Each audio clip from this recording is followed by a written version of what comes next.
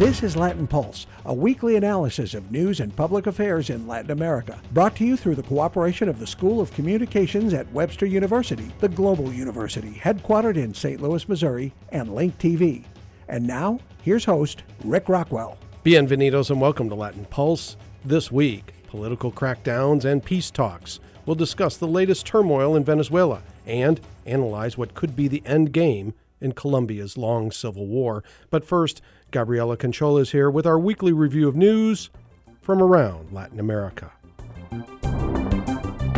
A federal judge in Argentina has dismissed charges against the country's president and members of her government in connection with a terrorist bombing case from 20 years ago. But political turmoil continues in connection to the controversial death of the special prosecutor who originally moved to indict the president. The country's Congress passed a bill that will dismantle the country's spy agency. President Cristina Fernández de Kirchner says rogue spies were behind the death of the prosecutor, Alberto Nisman. The head of the Argentine cabinet, Jorge Capitanich, praised the move by Congress. It's a change that is quite extraordinary. Without a doubt, this is better for our democracy. However, less than a day after that statement, Capitanich was out of a job. President Fernández reshuffled her cabinet in the face of public criticism for how she and her ministers have handled the Nisman case. Nisman had accused the president of colluding with Iran to cover up who might have been responsible for bombing a Jewish community center. That bombing left 85 people dead. But a judge says Nisman's 350-page report on the bombing and the supposed cover-up did not meet the basic legal standards for bringing charges against the president. Tens of thousands of protesters poured into the streets of Caracas and in various provinces across Venezuela this week, calling for justice and an end to the government crackdown on the country's opposition leaders. Police shot and killed a 14-year-old boy at one protest, a bystander, not one of the protesters.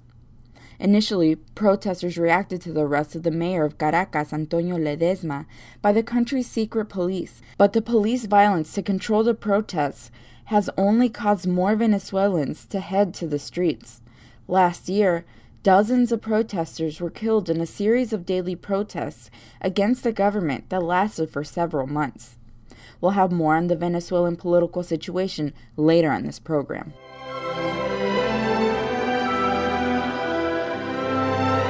Mexican film director Alejandro González Iñárritu was the big winner of this year's Academy Awards, the Oscars. His film Birdman won Best Picture. González Iñárritu took home Oscars for writing, directing, and producing. He also used his speech to make a few political points. I want to dedicate this award for my fellow Mexicans, the ones who live in Mexico. I pray that we can find and build the government that we deserve, and the ones that live in this country who are part of the latest generation of immigrants in this country, I just pray that they can be treated with the same dignity and respect of the ones who came before and built this incredible immigrant nation. Thank you very much. The director's comments trended on Twitter and resonated through the Mexican media. Mexico's president, Enrique Peña Nieto, responded only with congratulations for the Oscar winner. For Latin Pulse, this is Gabriela Conchola. Thanks, Gabriela. And now, reaction to the political crackdown by the government of President Nicolás Maduro in Venezuela. Opposition groups hold the office of mayor in 76 municipalities across the country. But the arrest last week of Caracas Mayor Antonio Ledesma means 33 opposition mayors are facing trial or some sort of charge by the federal government. We asked Michael McCarthy for his analysis. McCarthy is formerly part of a team that evaluated Venezuela's electoral system for the Carter Center. Currently, McCarthy is with American University's Center for Latin American and Latino Studies. He joined us via Skype from Washington, D.C. It seems clear that Maduro has chosen to take a radical course of action or line of attack. And second, and I think this is the most interesting phenomena, is that the international pressure on Maduro and the Venezuelan government seems to be ratcheted up a notch. And I think that's very notable because, for the most part, people, observers of the Venezuela situation, have discounted the possibility that the government would in fact pay, quote, geopolitical costs for taking a radical line. I think the arrest of Mayor Ledesma suggests, a couple of things. First, I think it smells of desperation on the part of the government in terms of looking for a new bogeyman, in terms of there being a plot against the government to try and, sort of overthrow or topple the government. The arrest itself was arbitrary. It took place in a very militarized fashion. And it is not as though Ledesma really had a sort of his full rights realized in terms of a due process before being jailed and before being detained. I think that the arrest, frankly speaking, is something of a provocation to the opposition to look for a quick fix to the solution of this, gridlock political conflict in the country. And so I think it's an incitement to the opposition, and I don't think they're going to take the bait for right now in terms of trying to take a radical counter move in terms of a street protest or trying to really ratchet up the pressure on the government in the streets. At a second level, I think that this move by the Maduro government or by Maduro himself, it's not clear who, in fact, was in charge of this action. Well, we do know that the secret police, the Sabine, were the ones who actually arrested him. Yes, that's right. I mean, the intellectual author. Sorry, yes. The Sabine was the one that executed the order. That's for sure. But my point being that this is political in the sense that the government has a strong interest in changing the topic of discussion away from the runaway inflation problems in the country, the growing problems with shortages of basic goods and foodstuffs. And so, some people are reading this as a way to sort of, distract attention from these social economic problems, which are ones that are more likely to have impact on popular levels of support, either for the government or moving to the opposition in terms of voters moving to the opposition. He's not the only elected mayor. That I believe the count is something like 33 different mayors that the government has at one time or another pressured or put under arrest. Yeah, the Association of Mayors, which is a loose confederation of opposition-aligned mayors, issued a press release saying that there are, I think, 33 mayors who have at least open investigations against them. And this is a threat that the government sort of puts over the heads of these different mayors to gain leverage with them in different moments when they want to sort of negotiate, I think, about decentralization funds or providing support from security forces in cooperation with local municipal authorities and things like that. But I think that the move against Ledesma could, I fear, be the beginning of a broader crackdown on members of the opposition. There's been a lot of discussion about the possibility of getting rid of the immunity or stripping Julio Borges, a member of Primera Justicia, First Justice Party, of his parliamentary immunity. That seems to me to still be on the table as a possibility. And I think that further actions along these lines could be forthcoming. We see the reaction to the Ledesma arrest really resonating in the international community. Even notice Scandinavian countries, which rarely comment about Venezuela, condemning this arrest this week. Yeah, not only Scandinavian countries, also you saw strident criticism of the event of the government by sectors of the Latin American left and even the Spanish left. Just to cite a couple of examples on that front, Isabel Allende, the daughter of Salvador Allende, the president of the Chilean Senate, called on the Chilean government to show its concern in louder form about this action. That was very, very significant. I thought Juan Pablo Letelier, the son of Orlando Letelier, also a member of the Chilean Socialist Party and a senator in the Senate there, made statements or echoed the statements of Isabel Allende. And then in Spain, something that seemed almost impossible to happen took place where Pablo Iglesias, the leader of Podemos, the upstart populist party in Spain, also criticized the detention of Ledesma, saying that he's never going to stand up for the arbitrary detention of an elected mayor, that he's not for that. And there are a lot of ties between Podemos and some sectors of Chavismo. So this, I think, is important, because the idea that criticism of the government could be coming from left-wing circles is, I think, a new element. Bill Clinton also on his Twitter, the same night that Ledesma was detained, called on Leopoldo Lopez and all political prisoners in Venezuela to be released without delay. And I think Peru recently, I think last night, in fact, the 25th of February in the evening, has called on UNASUR to move faster in terms of putting together a delegation of foreign ministers to go to Caracas and try and mediate and sort of tamp down some of these pressures. So we see UNASUR, the organization of South American countries, getting involved in this particular case. The Maduro government has asked them in the past to get involved in these particular issues. I'm wondering how you see their involvement, because if you listen to Telesur, the pan-South American 24/7 television network, which is also available online, if you listen to Telesur, you get the point of view that this visit from UNASUR is there to support the Maduro government. It's a tricky issue, so let's try and look at the multiple layers here. First, Maduro requested, or at least proposed, the idea of UNASUR via the Secretary General Ernesto Samper, the former president of Colombia. He proposed the idea that UNASUR mediate between Venezuela and the United States. That was Maduro's most recent proposal on the UNASUR front. And we need to mention that the United States is part of this whole idea of a coup plot that Ledesma is connected to, because the United States is supposedly behind this coup. Yes, that's idea. right. I mean, Maduro even has gone so far as to directly accuse Vice President Joe Biden as being directly implicated in sort of planning this coup effort.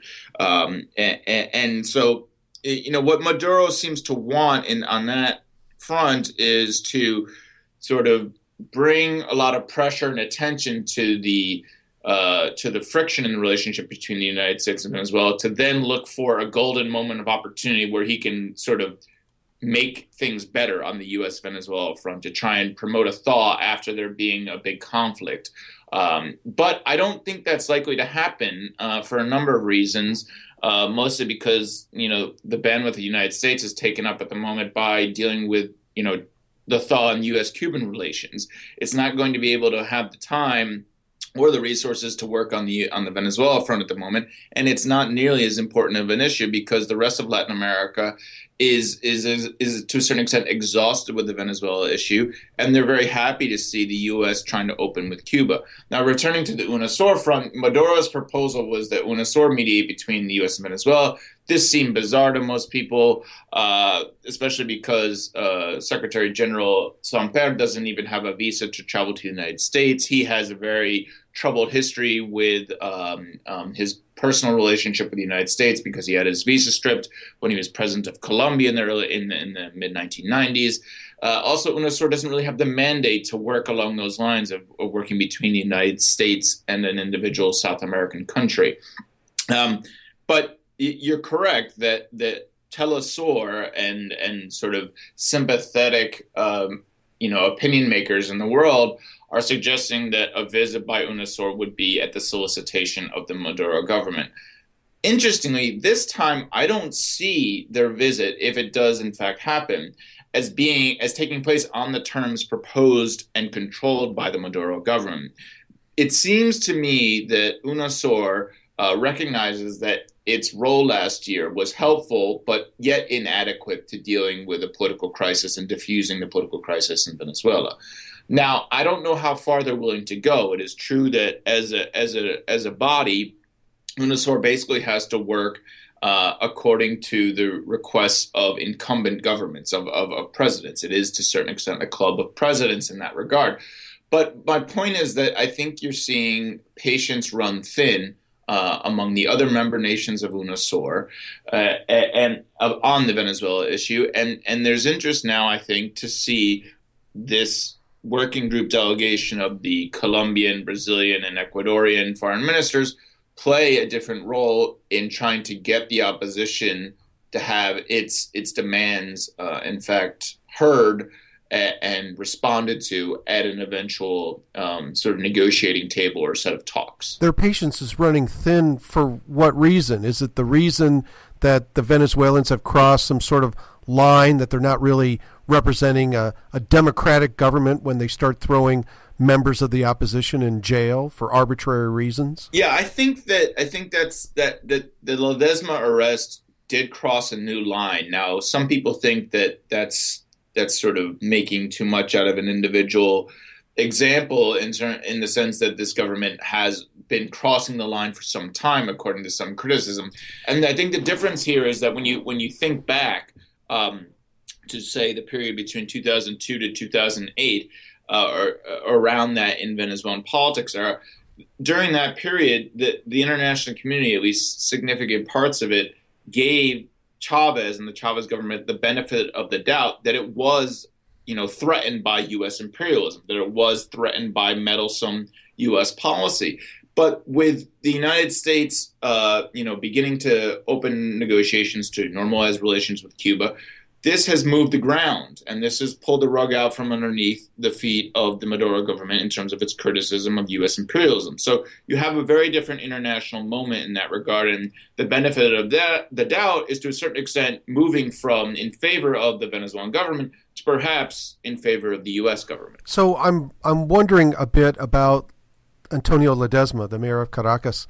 I've talked to some pro-Chavista sources this week, and they say he may have had this coming, that he was involved in the coup in 2002, and it's likely that he was doing some sort of work to try to remove President Maduro, that he was involved in at least supporting the street protests and the Salida movement of last year. There's no doubt that Antonio Ledesma should be considered a, quote, radical within the opposition political movement. He played a very prominent role in street protests and demonstrations last year. He signed a document on February 12th, the anniversary of the start of the protest movement last year, and also Venezuela's National Youth Day, calling for a transition accord, which is quite clearly an effort to stir up the pot, if you will, in terms of thinking about how to get rid of the Maduro government in the near term. There's no doubt that he is part of that crew. The problem is that in Venezuela, the rule of law and the justice system are practically broken. And so therefore, when these criticisms, or when the government executes these arrests and things like that, they're not viewed as part of an institutional or state policy of investigating people who have committed crimes. They're instead viewed as political. They're viewed as political manipulations of the justice system. So whether or not Ledesma had standing investigations open against him is to a certain extent not important, because people generally do not perceive this arrest as the result of a long-standing investigation. Rather, it responds to short-term political goals and conditions. Thank you, Michael McCarthy, a research fellow at American University's Center for Latin American and Latino Studies, joining us on Latin Pulse via Skype from Washington, D.C. Thanks. My pleasure, Rick. If you want to read more about the political turmoil in Venezuela, you can check out the AULA blog, the blog of the Center for Latin American and Latino Studies at American University. You can find the blog at aulablog, all one word, .net. That's aulablog.net. From the growing problem in Venezuela, we move across the border to Colombia and what could be the final stage of its long civil war. For that discussion, stay with us.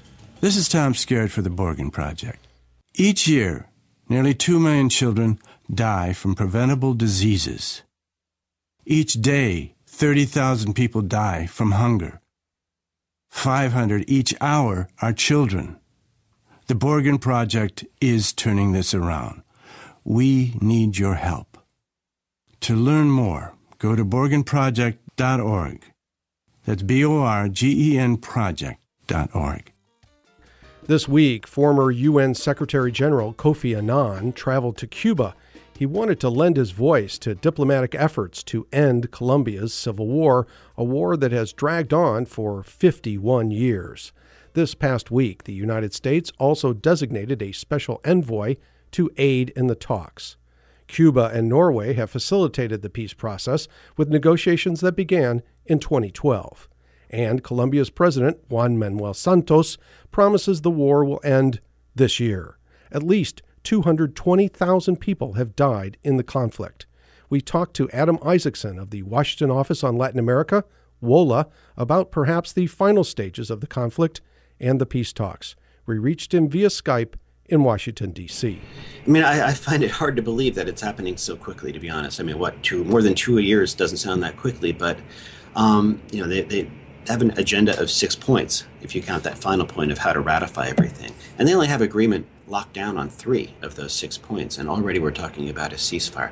That surprises me, but I think what really broke the logjam in Colombia was what was actually the worst crisis the process has experienced. In the second half of November, the FARC captured, some would say kidnapped, but captured a general, the first time they'd ever had somebody of that rank, who had just wandered into their midst in the Department of Chocó.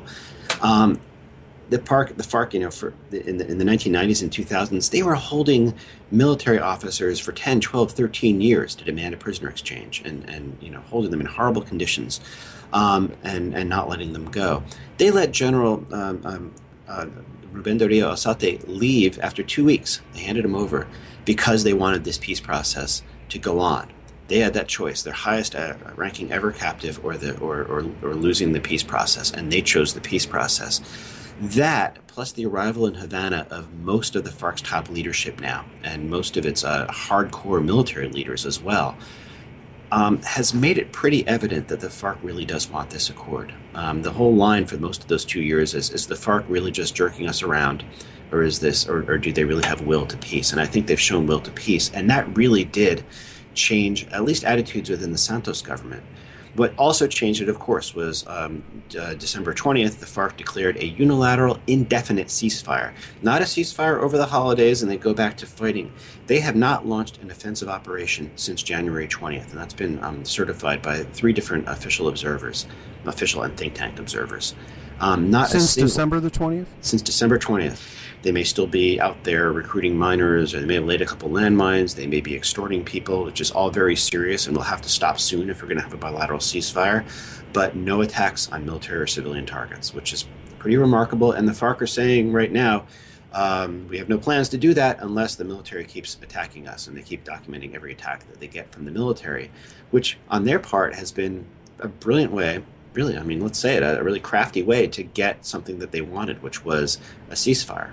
The military and actually the Santos government had been refusing to have a ceasefire in place until there was an accord or close enough to an accord that it didn't matter, on the argument that the FARC take advantage of ceasefires to strengthen themselves. But no, on January 14th, President Santos got up in his televised New Year's address and said, I'm giving orders to my negotiators to hash out a ceasefire with the FARC next time they talk. Now, hasn't the Revolutionary Armed Forces of Colombia, the FARC, haven't they in the past, in this 2-year negotiating period, haven't they also had some unilateral ceasefires in the hope that they could push the Colombian government to this point, and those attempts that have failed? They had unilateral ceasefires over the Christmas holidays and then during the election season in Colombia, which I don't know. They were probably trying. They never explicitly said to the Colombian government, "Come join us." But I think they did get some propaganda value when the Colombian government or the Colombian military bombed some of their encampments and stuff, and they said, "We're not going to fight back. We're in a ceasefire." What they did show, probably most importantly during those ceasefires, was that they still had command and control. One thing that has been doubted about the FARC is whether there's going to be a lot of dissidences and rogue elements and units that just go and ignore what the top leadership in Havana tells them to do. But for the most part, there had been exceptions. In the current one, there aren't any, but there have been exceptions in past truces where some elements of the FARC did launch a few attacks, but it was remarkably few. I mean, the groups that monitor this sort of thing said that the number of FARC attacks went down normally about 90%, which really dispelled a lot of doubts about whether the FARC still was able to command its muchachos all around the country. We've talked on this program before about the CIA aid programs to blow up command and control, frankly, of the FARC, and how those things were exposed by the Washington Post. And so that is interesting to see that particular program hasn't been completely successful. At this point in the peace process, isn't it in the Colombian government's interest to help the FARC maintain some command and control? Because if by the end of the year they're starting to demobilize, you're actually going to need all these mid-level commanders to make sure everybody shows up to demobilize. You don't want them dead, which is really strangely paradoxical. Although we were talking about this with a U.S. military official recently who had served in Iraq, and he said, we made the big mistake of disbanding the Iraqi army, whereas they could have actually helped with the transition to peace. So at this point, it's not in the Colombian government's interest necessarily to just, if they have intel about where a FARC leader is, to just take him out the way they were doing. The government of Juan Manuel Santos, the president of Colombia, you mentioned there were 3 points that were still unresolved. Is that government holding up on those 3 points, and what are the hurdles that are keeping this peace from finally happening? The 3 points are actually some of the hardest, but they're making progress. They've really, since about June, they've been they've been discussing conflict victims and how to meet their needs as well as they can, including just acts of contrition and reparations, getting the truth out about what happened to victims. Five groups of 12 victims each. Victims of all groups in Colombia's conflict have actually come to Havana and met with the negotiators. After that, and they've already begun discussing this simultaneously, they moved to the last substantive topic, which is ending the conflict. And the 2 big parts of ending the conflict are handing over weapons and demobilizing. What's that going to look like? And then transitional justice. What's that going to look like? Handing over weapons, you're not going to have pictures taken of FARC leaders handing over their rifles to army soldiers. That looks like a surrender. And also the FARC, having had demobilized members and members of tied political parties killed in massive ways in the past, are probably going to insist on having access to weapons at least for a while. That's going to be very hard for a lot of Colombian opinion to swallow, but the FARC are going to have to simply promise to abandon or put beyond use its weapons, hopefully in a way that is internationally verifiable at least. Having an international UN mission. Involved in that, or other groups? That's the big thing on disarmament and demobilization, not only to verify disarmament, but also just simply to protect FARC members. You're going to need internationals. It could be the UN. The UN has the longest history of doing this. The OAS actually has the best presence on the ground.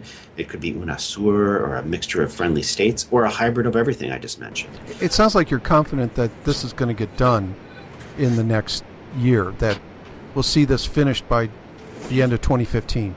If I had to bet money, I'd say they have an accord by the end of 2015. I've talked to some people involved in the process lately who think that it's not even beyond the pale that a referendum to actually settle, to ratify what has been accorded, could actually occur concurrent with the October local elections in Colombia. That seems a little soon for me, if not by the end of 2015, very early in 2016. And to be honest, if it's much longer than that, Colombian public opinion may turn against it. If there actually is a bilateral ceasefire, peace does not break out, or even if there's a peace accord, let's say that, peace does not break out the very next day.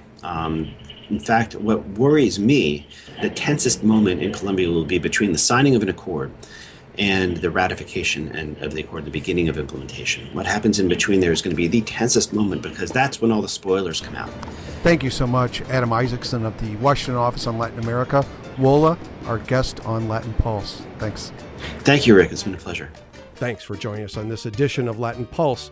If you'd like to send us your suggestions or comments, you may leave us a message online via SoundCloud, or you may write us via email. You can find us at latinpulse@gmx.com. That's Latin Pulse, all one word, @gmx.com. If you're looking for earlier editions of Latin Pulse, we're available in various locations on the web, including iTunes, Facebook, and Flipboard. You can also find us in the Brazilian online game, Minimundos. To see the Latin Pulse archives of video programs on Latin America, you can check out Link TV's website, www.linktv, all one word, .org, and then Latin Pulse, also all one word. That's www.linktv.org/Latin Pulse. Thanks for joining us this week on Latin Pulse for our entire team. Production assistant Gabriela Conchola and producer Jim Singer. I'm Rick Rockwell. Escúchenos otra vez. Gracias por su tiempo. Latin Pulse is produced at the School of Communications at Webster University, the global university, headquartered in St. Louis, Missouri, with music copyright support through Webster University and Link TV. This program is copyright 2015 Las Rocas Productions.